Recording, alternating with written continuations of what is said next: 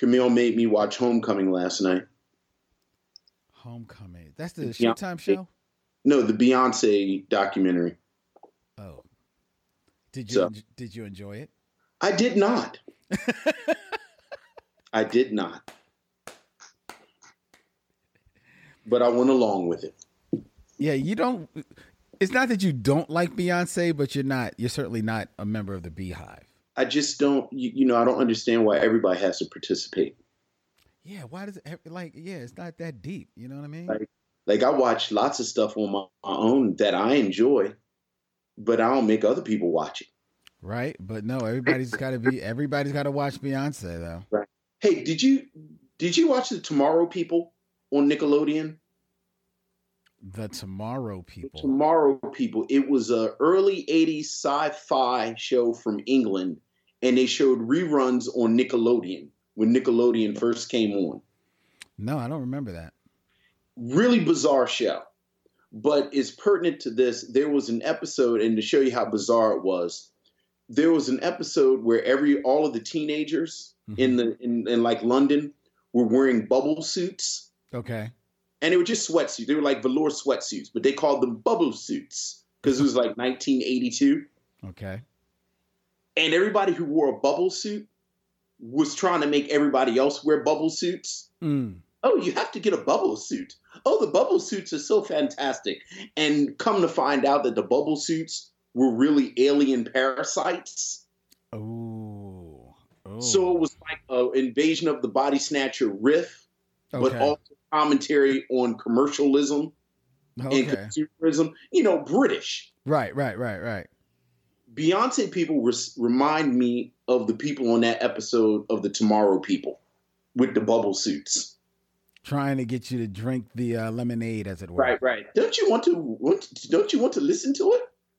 No, I'm good. You can listen to it. I think you should also listen to it. No, I'm good. Sit down. You must listen to it. And then it just gets real ominous. What is it that you think? What is it about Beyonce that seems to it's like remember when Mariah Carey was hot? Yes. And then there was a ton of people that was on Mariah Carey's top because she bought into social media real early, and they used to follow her every word on social media and stuff like that. I missed all of that. You might have missed that because she locked on social media early, but this was still kind of late in her career. Right. Okay. And I honestly think it was because she locked on to social media so early is why she was still enough of a name that they signed her to be a judge on America's Got Talent. Was it America's Got Talent? She was a judge on for a year or something like that. I don't know. Yeah. Because I think that's where she met Nick Cannon. This is the most I've thought about Mariah Carey probably in my life right now. Well, I'm just saying that all of that happened, and what I see with Beyonce is that plus 10. Right. You know what I mean? Because whereas Mariah, it happened kind of at the end of her career. With Beyonce, this is all bubbled up right at the peak of her career. Right. See, your problem rhetorically is that you said something much more interesting than the Beyonce conversation. Because now I'm thinking about Nick Cannon and Mariah Carey in their courtship. Because until you said it right now, I never thought about how did they meet. I just assumed they were famous people, and famous people go to things and meet each other. But now you're saying they met on this show. So now I'm just really curious about like Nick Cannon wearing one of them turbans, going up to her and, what is up with the turbans? Hey, would you like to go out for coffee or I know this little spot that makes good how does that work? Because I'm assuming she was sitting in one of them chairs and she has people and I guess Nick Cannon also has people. Did Nick Cannon send one of his people to her people to pass a note? Was this while the show was taping? Now I'm much more interested in that little tidbit. Or is Nick Cannon's people a genie? because he's got that turban. Because he just walks around with the lamp. Yeah. Or do you remember, this is going way back, Vince, remember the Hanna-Barbera cartoon, which were all the Arabian Nights? Yes. And the one bull had a turban? Yes. Because he did magic? Right. Also racist. I remember it was just super racist. There's not been a depiction of turban in popular culture in the past 50 years that wasn't super racist. Wait a minute. Haji on Johnny Quest? Haji actually had some type of brown person magic that he used periodically. Also, his name was Haji. Also, he had a weird accent. Haji was super racist. Haji was racist. Haji was racist. Speaking of racist, though. Speaking of racist.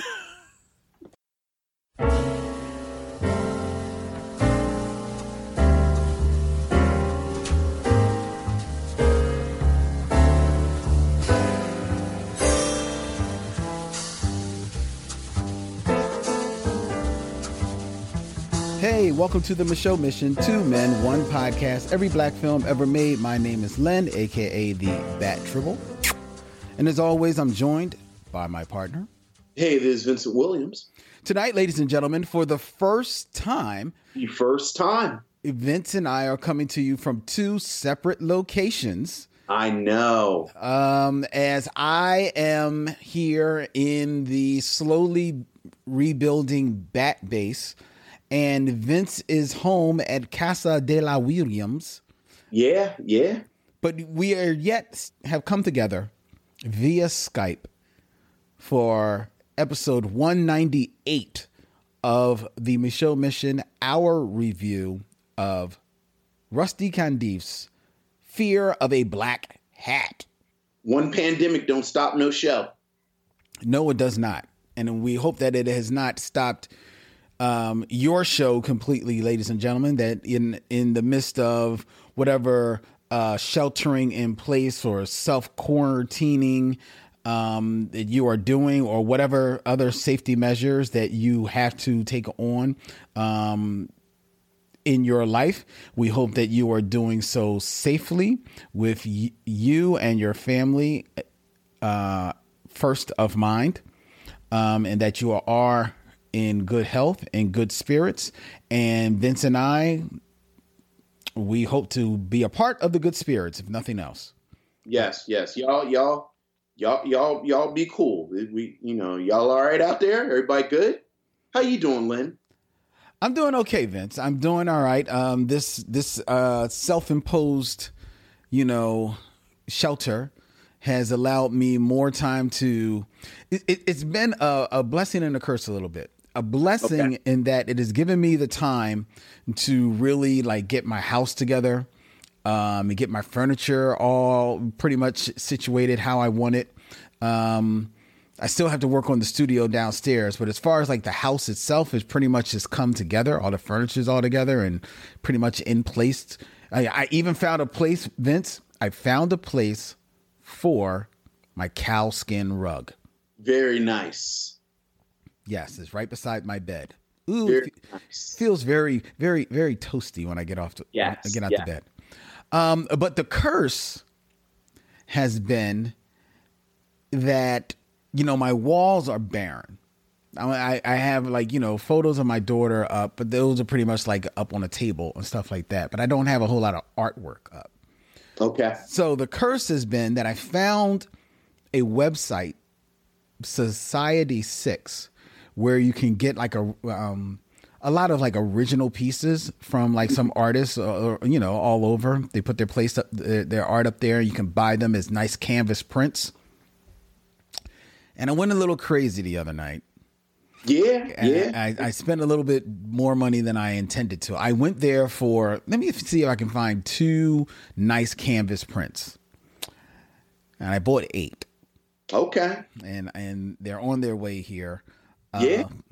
I can't wait to put them up because I know exactly where they're going to be, and I think they're going to look nice. But I spent way more money than I intended to.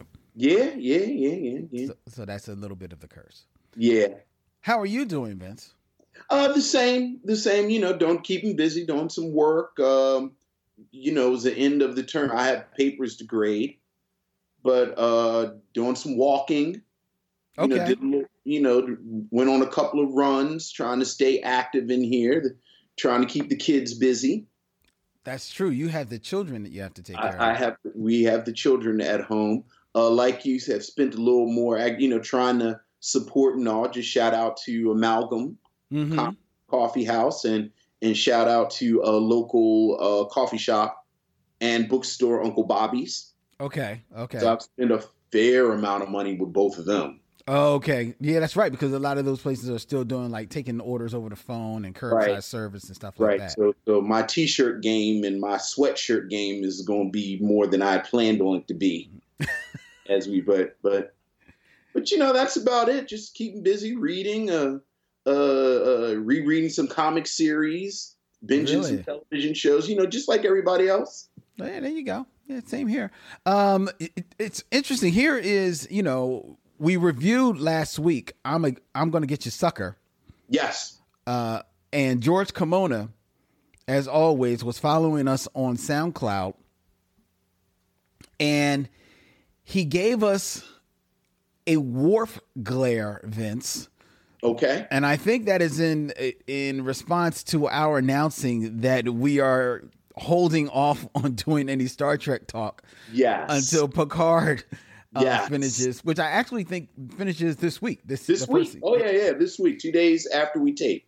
Right, 2 days after we tape. So this Thursday, the season finale of Picard will go up. Which means that here's something, Vince. Vince hates when I do business live on air, ladies and gentlemen. I do.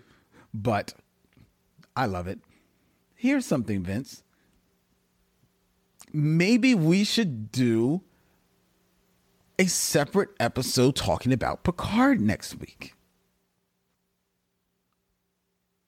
I mean, that should be doable. We've got the time. I was about to say, well, let me check my, my schedule. Oh, that's right. Maybe I should just ask Wendy. Right. I mean, you got a schedule, got to keep structure. No, you just got to ask Wendy. No, well, got to keep structure. Yes. That's what the structure is at Casa de la Williams.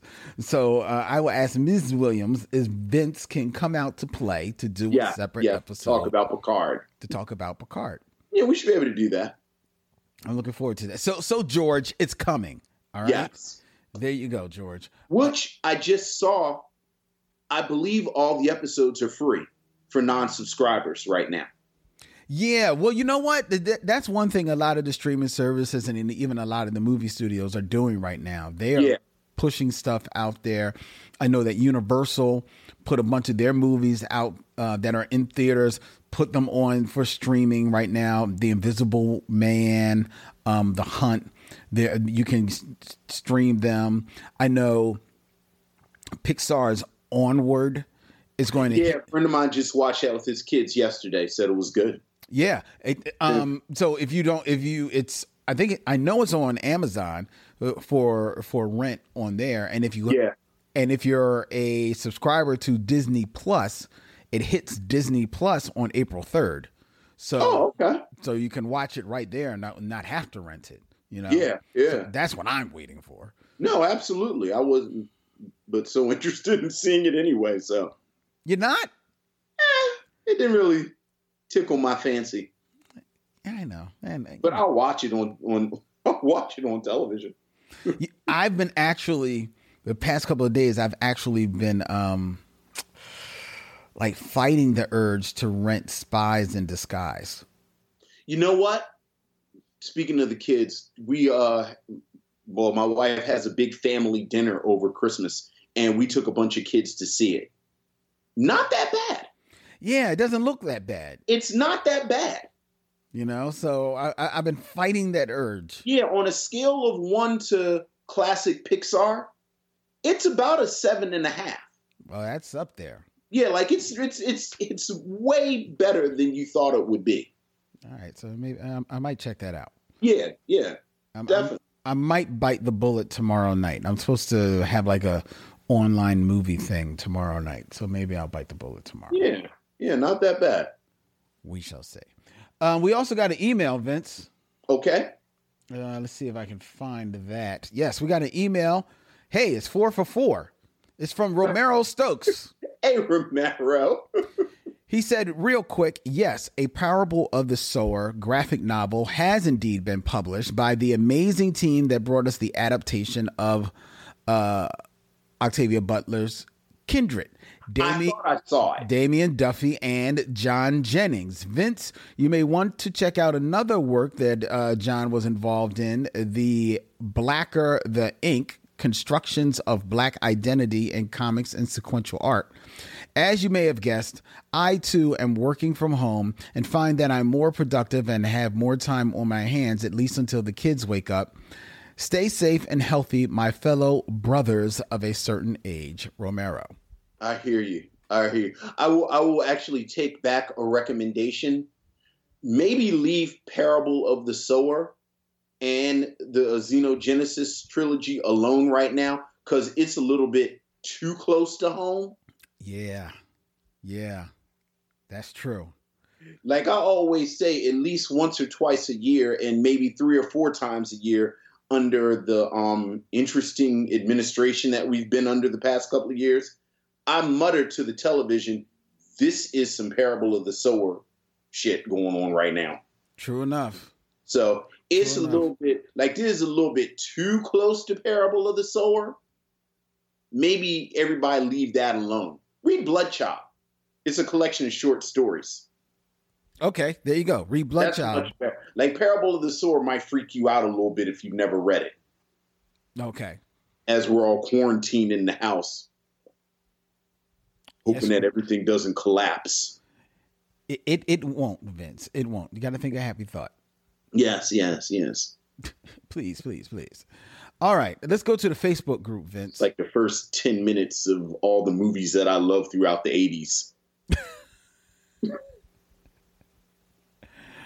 I don't even know what that's supposed to mean. Everything's going to be fine. Poppycock. People are overreacting, and then the credits roll. Then when the credits come back 10 years later. Yeah, well, it's that time of life right now, unfortunately. Yeah. Hey, you know what? I have to take back something that I said. I don't know if I said it last week or a couple of weeks ago. We had kind of muttered to ourselves about both trying to figure out what we were going to do about Altered Carbon. And somebody had said, hey, I forget who, so I apologize, said, yo, just skip season 1 and go right into season 2. And I was hesitant on following that advice. But knowing that I had watched at least 2 or 3 episodes of the first season, so I at least understood the premise of the world in which they were in, I said, you know what? I'm going to take the chance. I'm going to leapfrog to season 2. Yeah. And I watched the first episode of season 2. Okay. Right off the top. It was good. It sucked me in. The only reason I didn't finish was because, like I said, I got this online thing I'm supposed to do tomorrow, and Altered Carbon is one of the things that is on the menu. So, but it was good. It was very good. It sucked me in. I like Anthony Mackie. The science fiction was rich, but the storytelling was even more. It just had a little bit more energy to it than what I saw in those first 3 episodes of the first season. It was a totally different episode. It felt like a totally different show, to be honest. Right. Well, and I'm with it. I think I'm in. I'm on the 3rd episode. I've watched 2 episodes of the 2nd season, and I watched the whole 1st season. Okay. I think the whole 1st season they spend so much time world building, so that by the time the second season starts, you can jump right in. Also, just think that Anthony Mackie is a more kinetic actor, if you will, than the guy who plays him in the first season. Joel Kinnaman? Yeah, he's a little broody in the first season, whereas Anthony Mackie, it's for lack of a better word, it's just more enjoyable watching him move through this. So yeah, that might be true. Even though, to be fair, he and Simone Missick have great chemistry. Well, yeah. So it's nice watching them bounce off each other. That's true. That is true. But to be fair, in Joel Kinnaman's defense, because I do like him, in the first season, he's just getting acclimated to the world. Exactly. Whereas Anthony Mackie now, even though playing the same character, is more lived into the world. You know what I mean? Right. So he can be a little bit more freer. But yeah, there definitely is. Of course, Simone and Anthony's got good chemistry. Everybody, it's like I said, it just feels like a totally different show, and I'm with it. I'm really with it. So I'm all in on Altered Carbon, and I'm looking forward to rifling through this. Probably by this time next week, I'll be done. I was about to say, we will accomplish so much television watching and comic book reading and book reading and reshelving and action figure restructuring and all kinds of things. Everything. I don't know if you saw this, Vince, in the Facebook group. Lynn Marie. Hey, Lynn Marie. Posted this very cool Sweet 16 of black movies. I did. I participated. Oh, did you? I did. I saw it, and I was going to participate, and I said I want to run through this with Vince. So you already did it, right? So you already know what your selections are.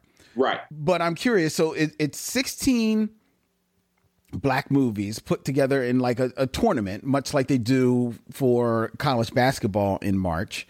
Even though it's 64, but this is 16. It's 16 black movies, and you got to knock off each one till you get down to the championship. Now, I'm curious, Vince, in what was your criteria when you were trying to decide like one over the other? Like, was it just which one did you like more, or? Well, I think my order of the order of importance of what I looked for was quality, rewatchability. Okay, that's a good one. And importance to a conversation about black movies.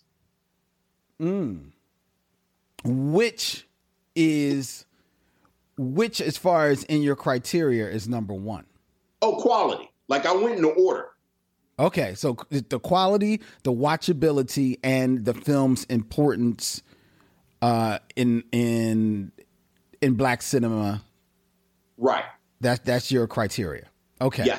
All right. So using that same criteria, like number one is Do the Right Thing versus The Five Heartbeats. Right. Okay. Which I thought was a terrible first round choice. Really? I do, because I'm always going to pick Do the Right Thing. But in my mind, there are some matchups that you fool around, the Five Heartbeats get into the Elite Eight. That's true. Almost Final Four. So to knock them out so early just felt wrong to me.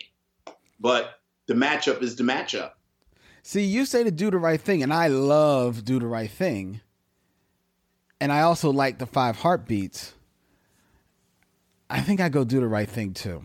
That's a toss up though, because the Five Heartbeats, I mean, on watchability, like Do the Right Thing, it definitely survives over watchability, but sometimes it's almost watching and it hurts. It's hard to watch. Yeah, it's hard to watch, but But I think okay, it's a damn near perfect movie. I know. Yeah. All right. So I'm going to do the right thing. Then you've got Harlem Nights and Dead Presidents. Oh, that was Harlem Nights for me. See, I got to say Dead Presidents. When's the last time you watched Dead Presidents? Dead Presidents is mad long. I know. It's mad long. I think it's super uneven too. It is uneven, but Harlem Nights is rewatchable as it is. I sometimes sit there and just cringe at Richard Pryor. No, I hear you. But yeah, Dead Presidents, it's almost half of that movie that I don't watch. Yeah, that's true. Well, oh man. All right. See, now you're making a good argument, Vince. So now I'm just saying, yeah. All right. You're right. And Dead Presidents is mad long. Okay, so I'm going to go Harlem Nights. Yeah. Go Harlem Nights. The Color Purple versus Boomerang. See, this was really hard for me, but I ended up with Boomerang.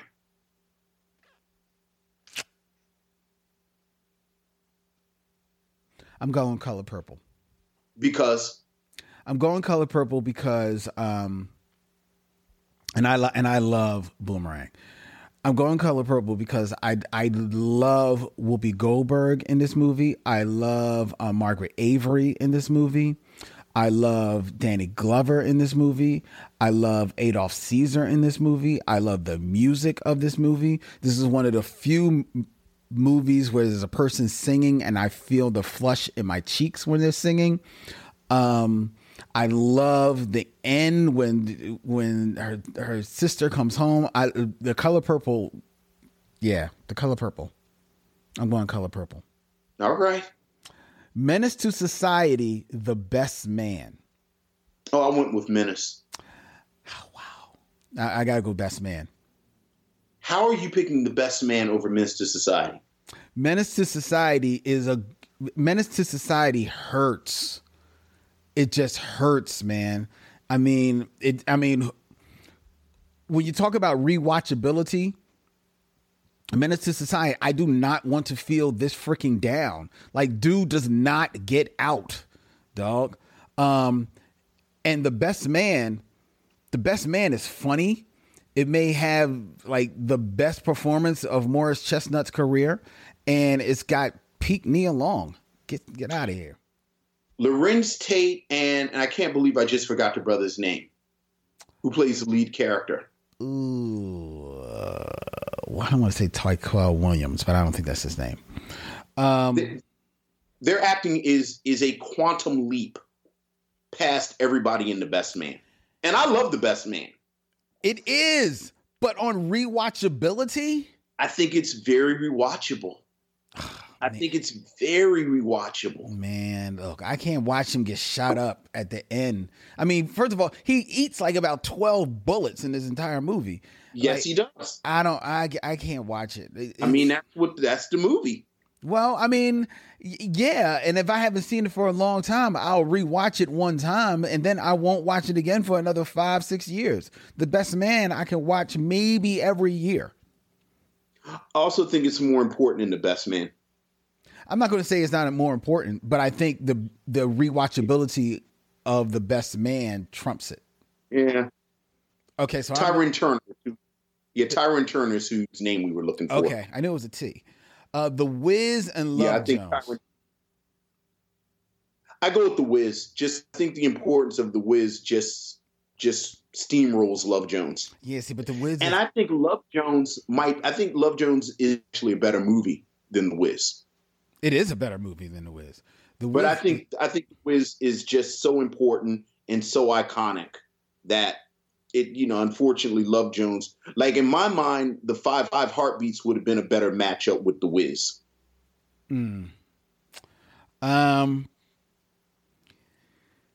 I'll say The Wiz because in my mind, I've got Nia Long in The Best Man, so I don't need Love Jones as much as I love Love Jones.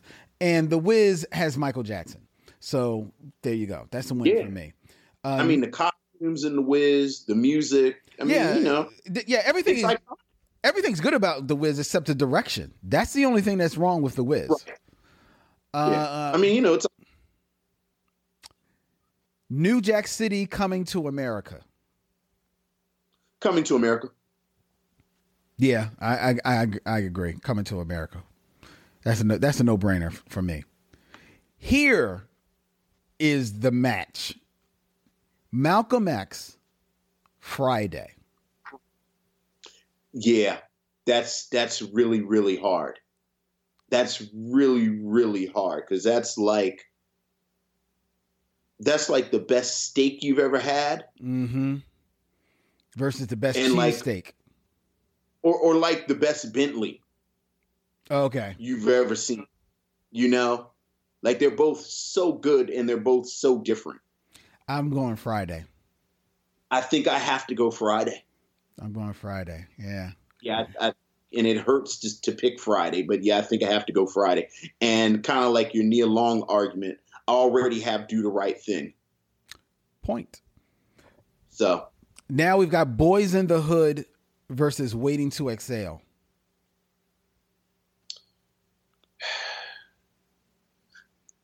For my list, I'm going to go Waiting to Exhale because I have Menace.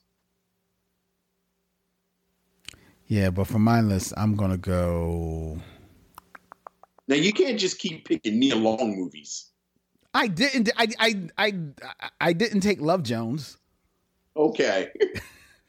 I've got Nia Long. Like your final four is Are We There Yet? Boys in the Hood. And Keanu. That Tyler Perry she was in. No, never that movie. I'll take Keanu, which right. is the Key and Peele movie that she's in as well. Right. Right. I think I'm going to take. Oh man! Wow. I think I'm going to take.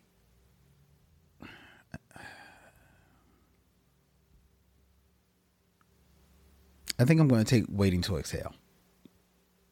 Okay. Yeah. Absolutely. I think I'm going to take Waiting to Exhale. I actually wish Waiting to Exhale. I wish this was What's Love Got to Do with It, but yeah, there's a lot of stuff that's not on here. Oh yeah, I mean it's the Sweet 16. There's a lot of stuff that's not on here. It's not the 64. It's the Sweet 16. So right. This is fun. I mean, we could break this all the way down to the championship, but we don't have to go all the way there. Yeah. This is a lot of fun. Look for it on the Facebook page, ladies and gentlemen. Yes. And see where you get down to. I know a lot of people got down to, I think, Do the Right Thing and Malcolm X. I can tell you right now, it would not get down to Malcolm X versus Do the Right Thing with me. But if it did, Do the Right Thing would come out on top. It's my favorite movie. Full stop. Yeah. That would trump Malcolm X for me. It was interesting. I was looking at because you said you're rereading. You reread books. I read blogs. And I was looking at a listing. Oh, the Hollywood Reporter had posted an old listing of like their Hollywood's favorite movies, 100 movies. Okay. And I think the actual listing is from 2018, excuse me. So, it's got some age on it, but looking at it, the only black films that were in there that you could consider black films were Boys in the Hood. Of course. Do the Right Thing. Do the Right Thing, Malcolm X, and The Color Purple. Right. I'm surprised Malcolm X made it in there. Yeah, Malcolm X made it on there. That was it. And none of them were in the top 10. I think, and I don't have it up right here, but I think Color Purple or Malcolm X may have been in the top 20. I mean, this kind of goes back to why we started. White film reviewers have watched 5 black movies in their entire lives. That's true. That is very true. But so, what's going to be on the list. Yeah, you do. Because the only thing they've watched. Get Out might start showing up. Oh yeah, Get Out. Yeah, Get Out will start showing up now. It will. It most certainly will. I think so. I think Get Out may be the movie, like the black movie that they've locked onto over the last 10 years. Oh, unless you want to count Black Panther. Maybe Black Panther. Yeah. Maybe Black Panther. And I don't know if they see that wholly as a black film. Exactly. You know, but Black Panther and Get Out, that's the movie. Yeah, Get Out is day one. That's day one. That's day one. Have you seen Get Out? Very true. Well, yeah. You know, that's their litmus test. That's their new, I have plenty of black friends. I've seen Get Out. Right. I've seen Get Out. Yeah, exactly. Exactly. So. All right. We hope that you're enjoying yourselves, ladies and gentlemen. And hey, let us know what you're watching or reading during your self-isolation. Let us know. Share it with us in the Facebook group Micheaux Mission, or email us at micheauxmission@gmail.com. Hit us up on Instagram or Twitter. Let us know how you're dealing with this self-imposed quarantine that we are all under. All right. Yeah. We want to hear from you. And also, just a programming note, I got Vince to agree that next week, when we review episode 199, we review Spike Lee's She's Gotta Have It. We are going to do the review live on video on Facebook Live for the Micheaux Mission Facebook group. Yes. We'll have to wear clean shirts. Oh, I thought you coming at me, dog. It's not dirty. No. I had to check myself though. I was like, no, you weren't sure. I was just making a joke. I assumed your shirt was clean, but what do I know? No judgment. Maybe a little judgment. I had to go out today, so See? So I do have one clean. I'm not even going to ask if you have pants on. I have pants on. I took off. I believe you. I got pants on. I do. Yeah. I do. But next week, definitely. Next week, I won't. And pants.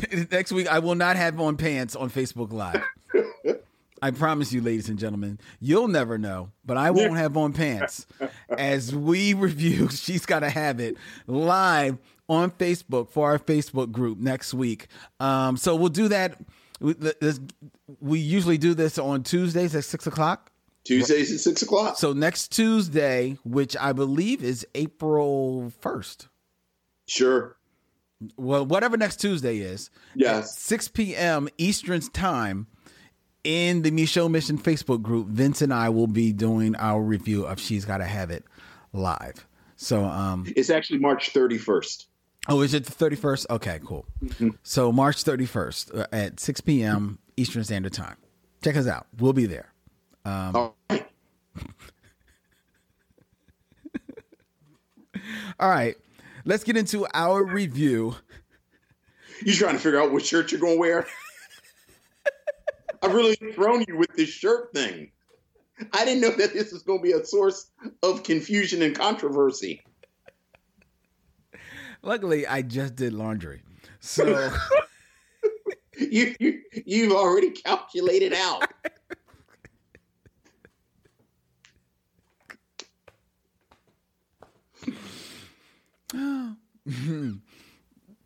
We're going to review Fear of a Black Hat right now. We'll be right back with our movie review after we step to these messages.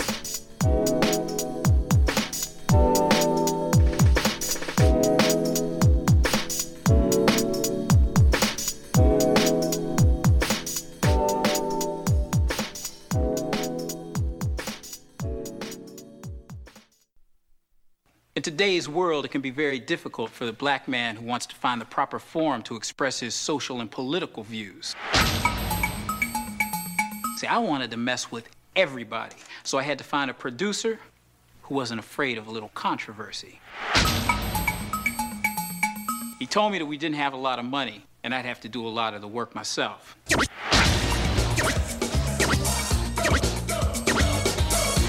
This is more than a comedy. This film is subversive. We can't let the white man tell us how to sell to our market. Right, Freesh? The white man, no good.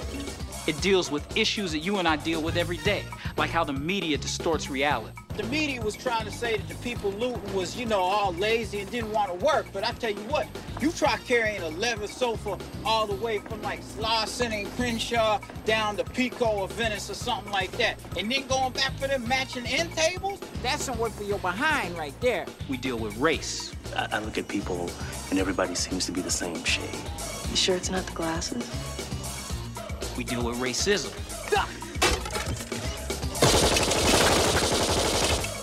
Are they registered with the state? State of siege. We deal with the misconceptions between man and woman that make us all go crazy. I'm the only person here who cares about T's welfare. How long you been on welfare? Knowing who to count on when push comes to shove. Y'all ever need me, I'm there. I need one of y'all to grab that bedpan and stick it up underneath my ass. It ain't that kind of party. Understanding, coexisting. Take it all away. And you got the kids next door, you really do. Next door to you? Not me. And the craziest comedy can be dead serious, and I know you know what I'm talking about. Can you understand what I'm saying? You understand what I'm saying if you come see Fear of a Black Hat. That's what I'm saying. See, keep your head covered and wear your hat. You better come on and check it out. What you waiting on?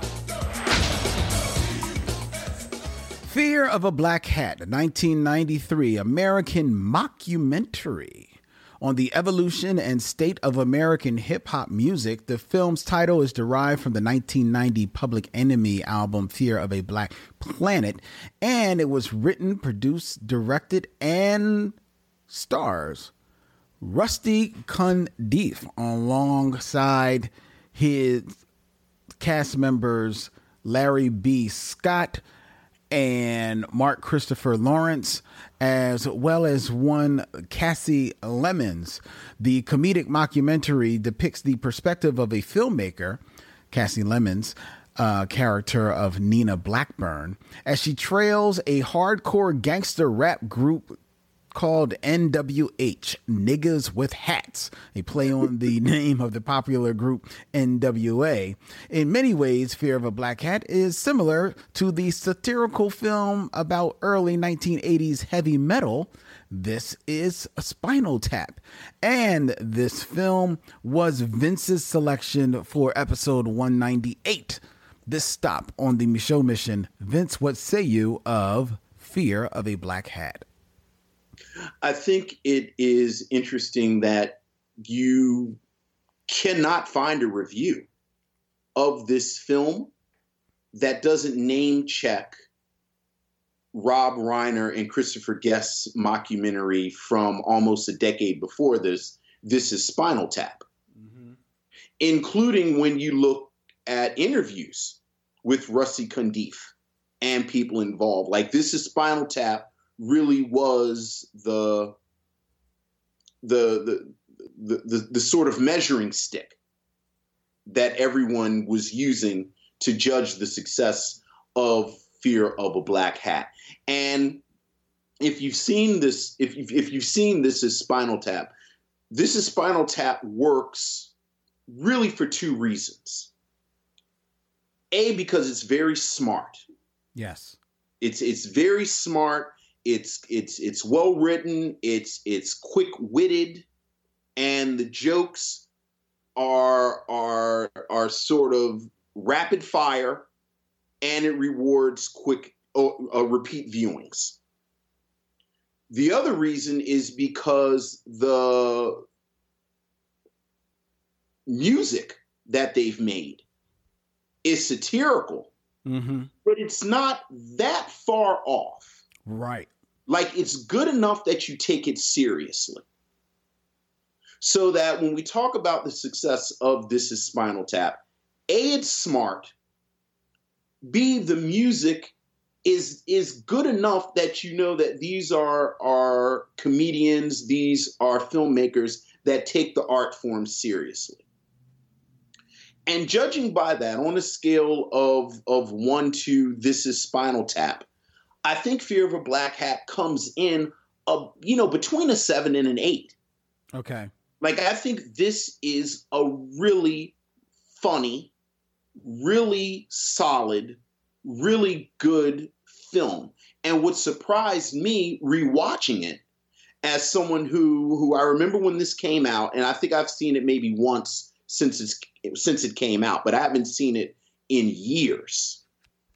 What surprised me was how authentic a lot of the music sounded. True. Like NWH, Niggas with Hats, is clearly a satirical group. Rusty Cundieff is not an MC, but he's close enough.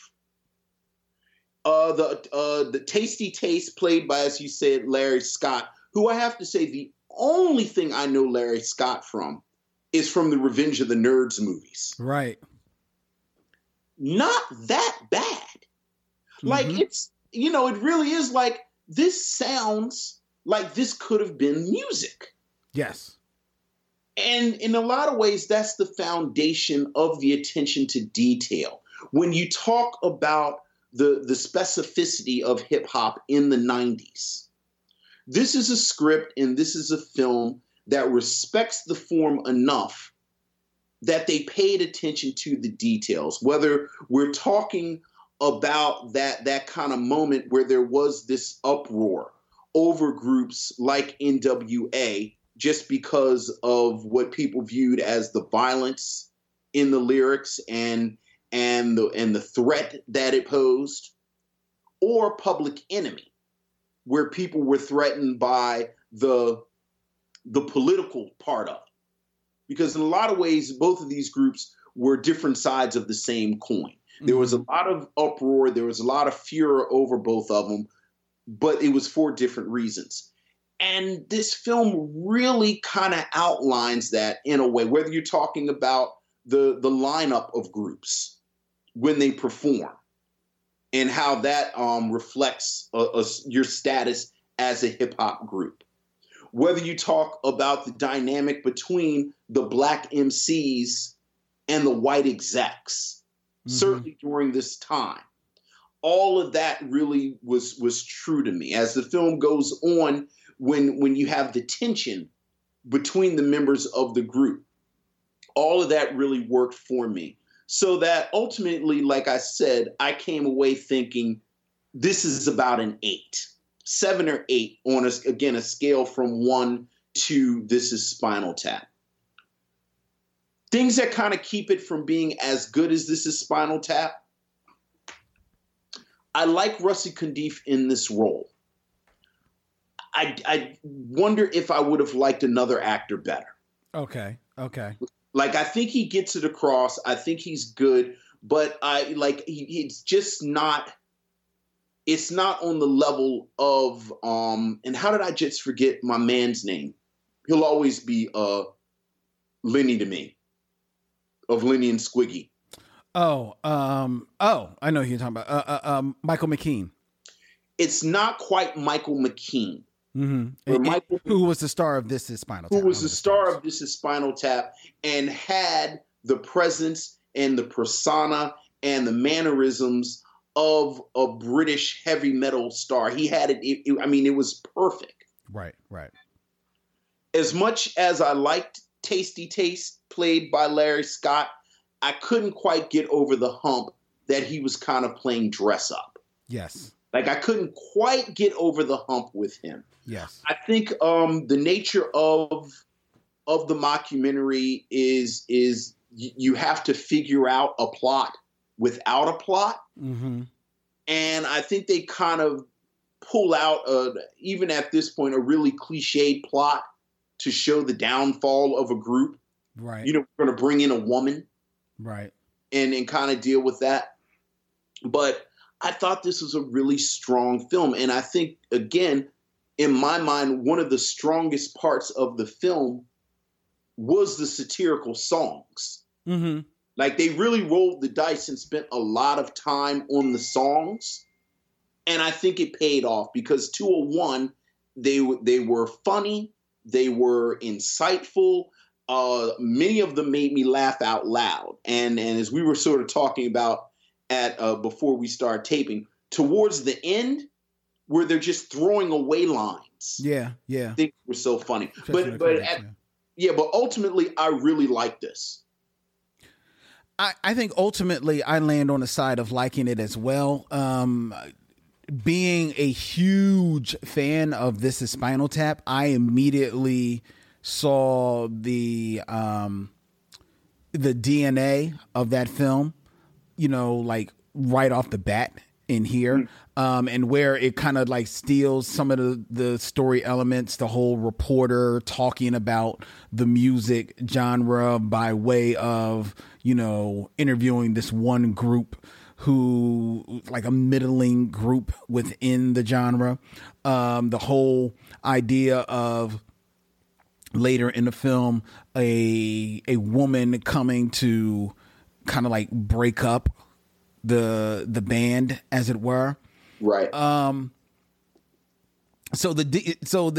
even some of the jokes, like the repeating joke in this about the white manager or the manager that keeps dying, because originally their managers were just their relatives, and then they realized, well, the lookout for our family and the black community, maybe it's better if we have white managers, right, so that they can all just die. Right.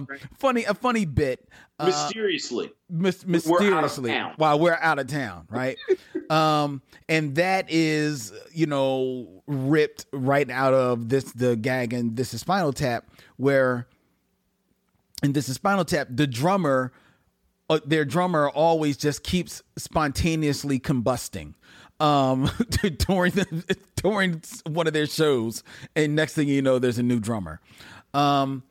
So the DNA was there right from the start.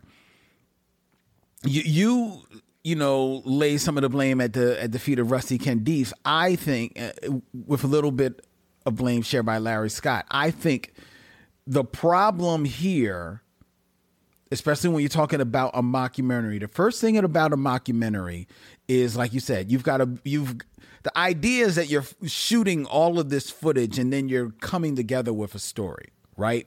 Even though, because this is a mockumentary, you have an outline of a story. You know where you want to go. Right? You got the basic frameworks, and you just try to shoot all this footage to try to hang its hat on that framework and then piece together your story.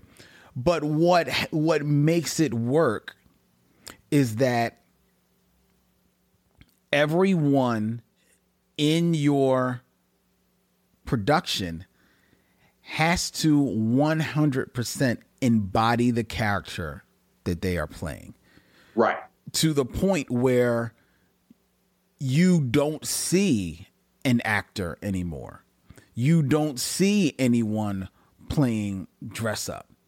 And this is not even just true of This Is Spinal Tap. You can go, which is a Rob Reiner film. You can also go to the best of all of these mockumentaries, which are the films by Christopher Guest, from Best in Show, or For Your Consideration, Please. Yeah. All of those where everyone embodies a totally different character and you believe the character that they are playing. Yes, right? absolutely. Like you spoke of Michael McKean. Michael McKean in This Is Spinal Tap is playing the stereotypical 80s hair band, heavy metal, British, fading rock star. And you believe it 100%. Absolutely. And there are many people who you told them that is the same actor who plays a bit of a stuffed shirt gay guy who is, fussing over his dog in So Best in good. Show, you would not believe. No, that's not the same actor. It is Right. exactly the same actor. And also Lenny from Laverne and Shirley. And then you just see him in Lenny, and you're like, get out of here, because he's just a big dummy in that. Yeah. You have to believe who you are playing. Rusty Cundieff in this film, I think it primarily because he hasn't done a whole lot of other stuff. You can maybe believe who he's playing. I think his acting just doesn't get it over. Larry Scott, you're right. He 100% look like he's playing a role. You're literally waiting for the scene where you see him take his wig off, and now he's, you're waiting for the scene in Harlem Shuffle where they say cut, and now he's, hello everybody. Right. I'm Larry Scott. You're waiting for almost waiting for that scene from him. Well, just what's so funny, not to cut in and let you, I'll let you finish. I kept mixing this up with CB4, and I kept waiting for the plot point that they were actually from the suburbs. Right. And it never happened. Yeah. But I think that speaks to the artifice that you're talking about. Right, because it doesn't. They don't feel real in them in the roles, and that keeps you from 100% investing in it. They feel real enough performing the music, because the music, like you said, does have a credibility to it. It sounds like hip hop of that time. Rusty Cundieff, who wrote most, if not all of the music, has his way with a pen. Yeah. And vocally gets the rhymes over. So, it sounds on point. And they basically, they're staging and they're doing the basic, like everybody's done the, rapping in the mirror, pumping your fists and everything like that. So they've got that down pat. So yes, they can get that over. It's in the quiet moments. It's in the scenes where they just have to be that it falls a little short. And that is what keeps this film from rising to the top, because I think that while some of the jokes are broad, they're no way near as broad as something like I'm Gonna Get You Sucker.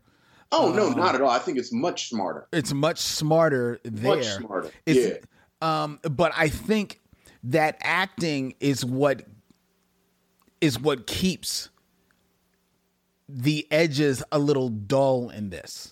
Yeah, it's not. You feel like he's picking at hip hop right now. He's picking at hip hop at the day, but he's not making a clean cut because the edges are just a little dull, and that's because of the acting is just not there. And to be fair, it's not just those three. They're carrying the film, but it's not just them. I think a lot of the supporting roles, from the managers to even the guys that play the Jam Crew or whatever, the rival rap group. I think nobody is taking their role 100% serious. So it loses its bite. Actually, there are two people who take it a little serious. One is Cassie Lemons, as Nina Blackburn. She's taking it serious, and it's not hard for her to do because all she's doing is playing a reporter. Right. But she feels like she's a reporter, for the most part. And then the guy, and I don't know the actor's name, who comes in as their very last manager, who used to manage the Jam Boys, and now comes in as their last manager. He feels like a hip hop manager of that day. He is embodying that. And like if everybody was on playing at his level with it, then it gets over. And that's what keeps this movie from really standing out the way that it should. There's no reason why this film should not be like must viewing. Yeah. For whether you're an aspiring filmmaker, if you are just a fan of hip hop, and appreciates, the satirizing of it. Because they satirize everything. They satirize NWA. They satirize, PM Dawn. They satirize Public Enemy, MC Hammer, the CC Music Factory. They go at everybody so much. Yes, it's so chock full of stuff, and it is smart. It's just those dull edges keeps this from being the classic that it really could have been. Yeah, you're talking about Tim Hutchinson as right. Reggie Clay, who, like many of the people in this film, are Spike Lee alumni. Okay. Like I always say, everybody kind of met everybody, it seems, on the set of School Days. Mm-hmm. And then they all went on and did like stuff together. Right. Because Rusty Cundieff, Tim Hutchinson, Cassie Lemons. I feel like somebody else wandered in here, and I said, "Oh, they were in School Days too." But you see all of these post-School Days movies where these Black creators kind of help each other out. Right. Yeah. Right. But I agree with you, and the reason I was so adamant about how or emphatic about how smart it was a few minutes ago is because it was so disappointing to me the way the inevitable Yoko character broke up the group, how she was played. Okay. Because I thought that was just kind of, she, of course she's trying to break up the group. She gets with Tasty Taste, but then she ends up sleeping with Ice Cold. With Ice Cold as well. And it was just unnecessary, especially in a film that wasn't as insightful as it should have been about misogyny in hip hop. Mm-hmm. But did acknowledge it. Right. Like the script acknowledged it. The script kind of said that hip hop A had this problem.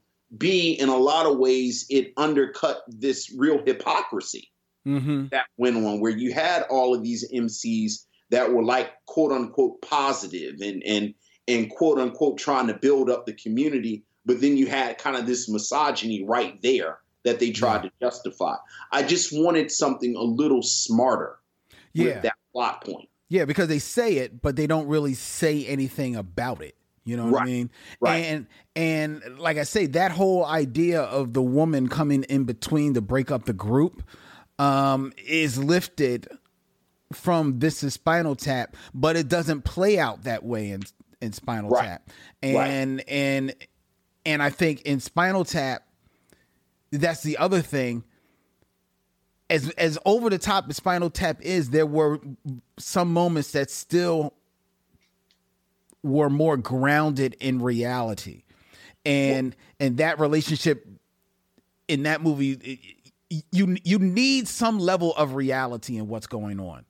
Right. And this one, it quickly jumps to farce at the end, which then just takes you completely out of it. You know what I mean? And by then you're at the end already, but it really is a disservice to the film. And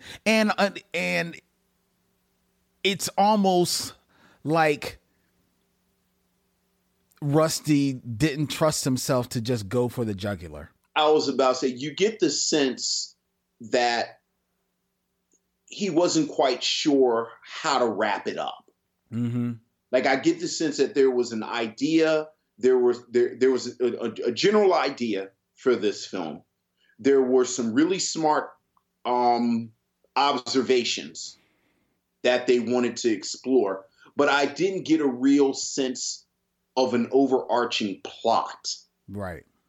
And because it was so smart, that carries it for an hour. I mean, it's only an hour and a half. Right. But it really is almost like somebody looked at the film stock or looked at their watch Mm-hmm. and said, oh, we got to wrap this up in 20 minutes. Right.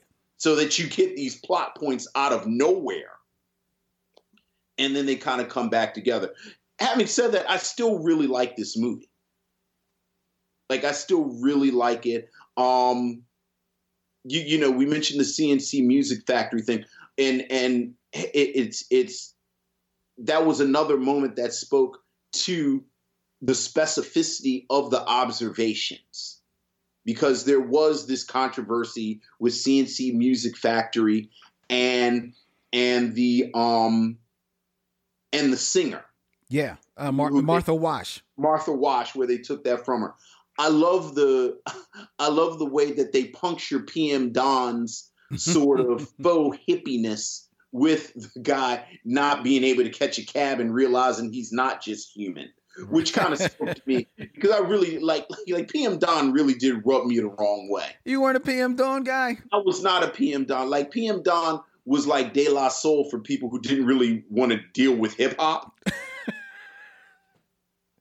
Like, we like them shirts that they wear, but it's like that rapping is a little too intense. Can we get somebody with just the t-shirts and not quite so black? So you would have threw him off stage like KRS-One? I mean, I wouldn't throw nobody off stage, but I certainly was ignoring them, and I knew that they seemed like a marketing gimmick.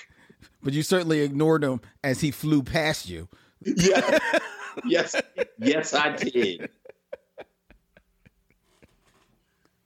That's a shame. Yeah.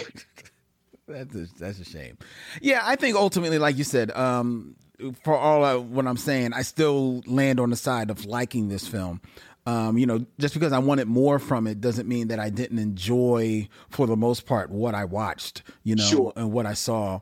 And there were some funny bits in the film that I enjoyed. One of the funniest bits, though, and we can't repeat it here, but it comes at the end of it comes like during the credits. Yeah.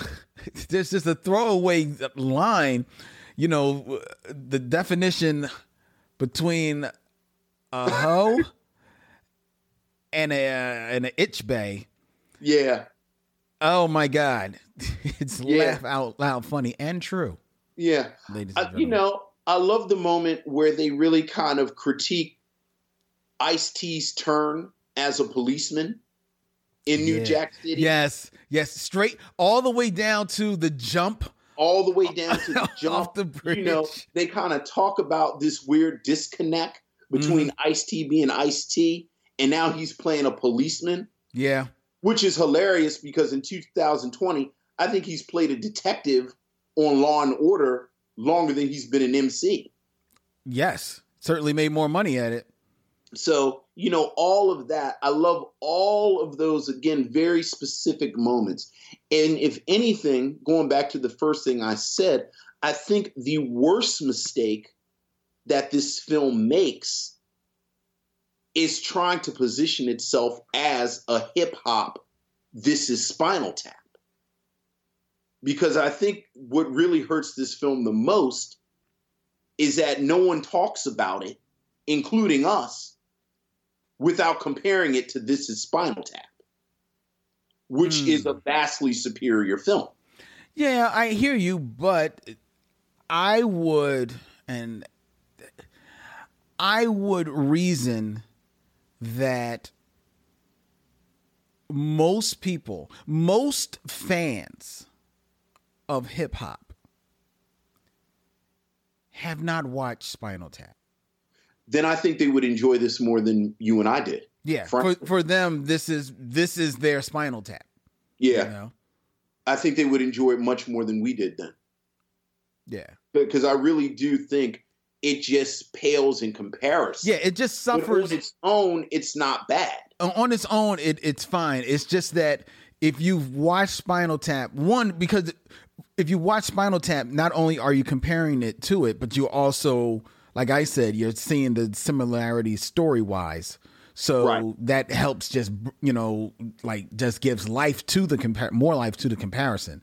But if you haven't watched Spinal Tap, and if you are a fan of hip hop of this day, just like you said, you're remembering probably with certain rose tinted glasses, Fear of a Black Hat and CB4. So you're saying, oh yeah, we did mockumentaries. There were hip hop mockumentaries. There was CB4 and there was Fear of a Black Hat. And I remember liking them. Yeah. And I still like this more than CB4. Yes. Having watched CB4 recently, I could definitely say I like this way more than CB4. Yeah, I think this is way smarter than CB4. It's smarter. It has a lot funnier, more to say. frankly. It's funnier. This was overall, this was good. I don't know if I'm giving it a 7 or 8 like you said, but it was a good movie, and I would definitely. Well, would you recommend people see this? Oh, absolutely. We've talked about Rusty Cundieff before, and I think when you look at his career, frankly, at this point, he's probably most acclaimed for the work that he did on the Dave Chappelle show for so long. And I think this is much more of a through line between this and his work on the Dave Chappelle show than something like his other film that we've talked about, Sprung. Yeah, so do I.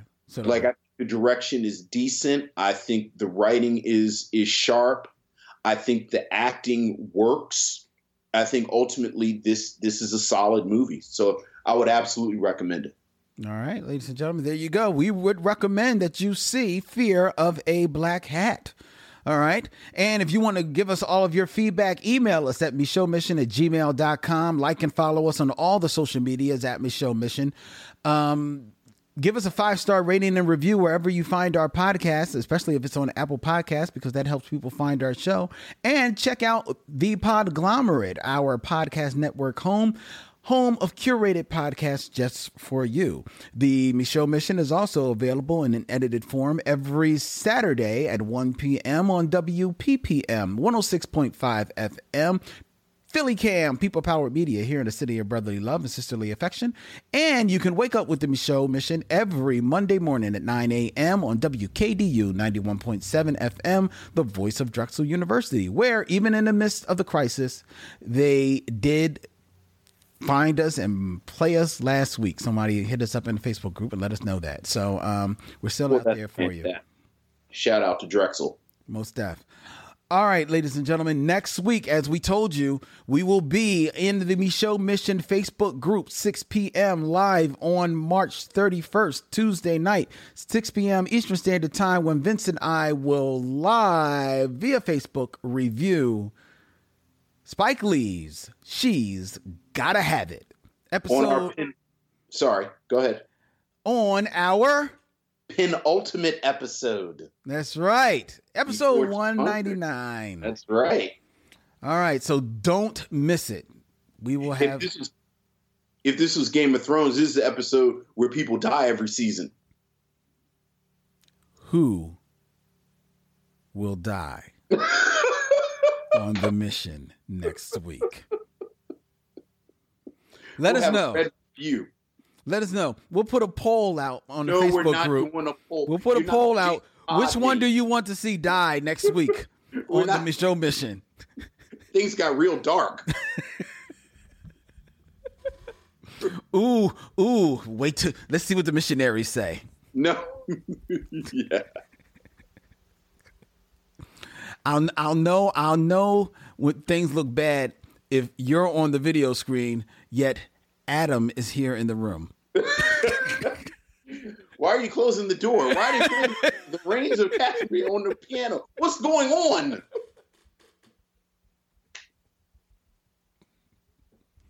What do you mean, did I see Children of the Corn?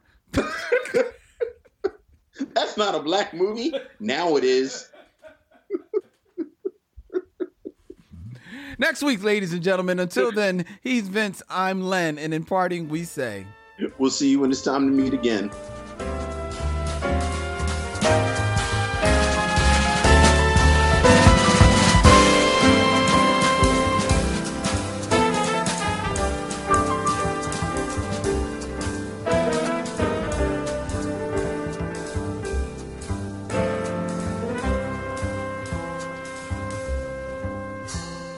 Now it's time to bid adieu. It's been a pleasure knowing you. I'll see you when it's time to meet again.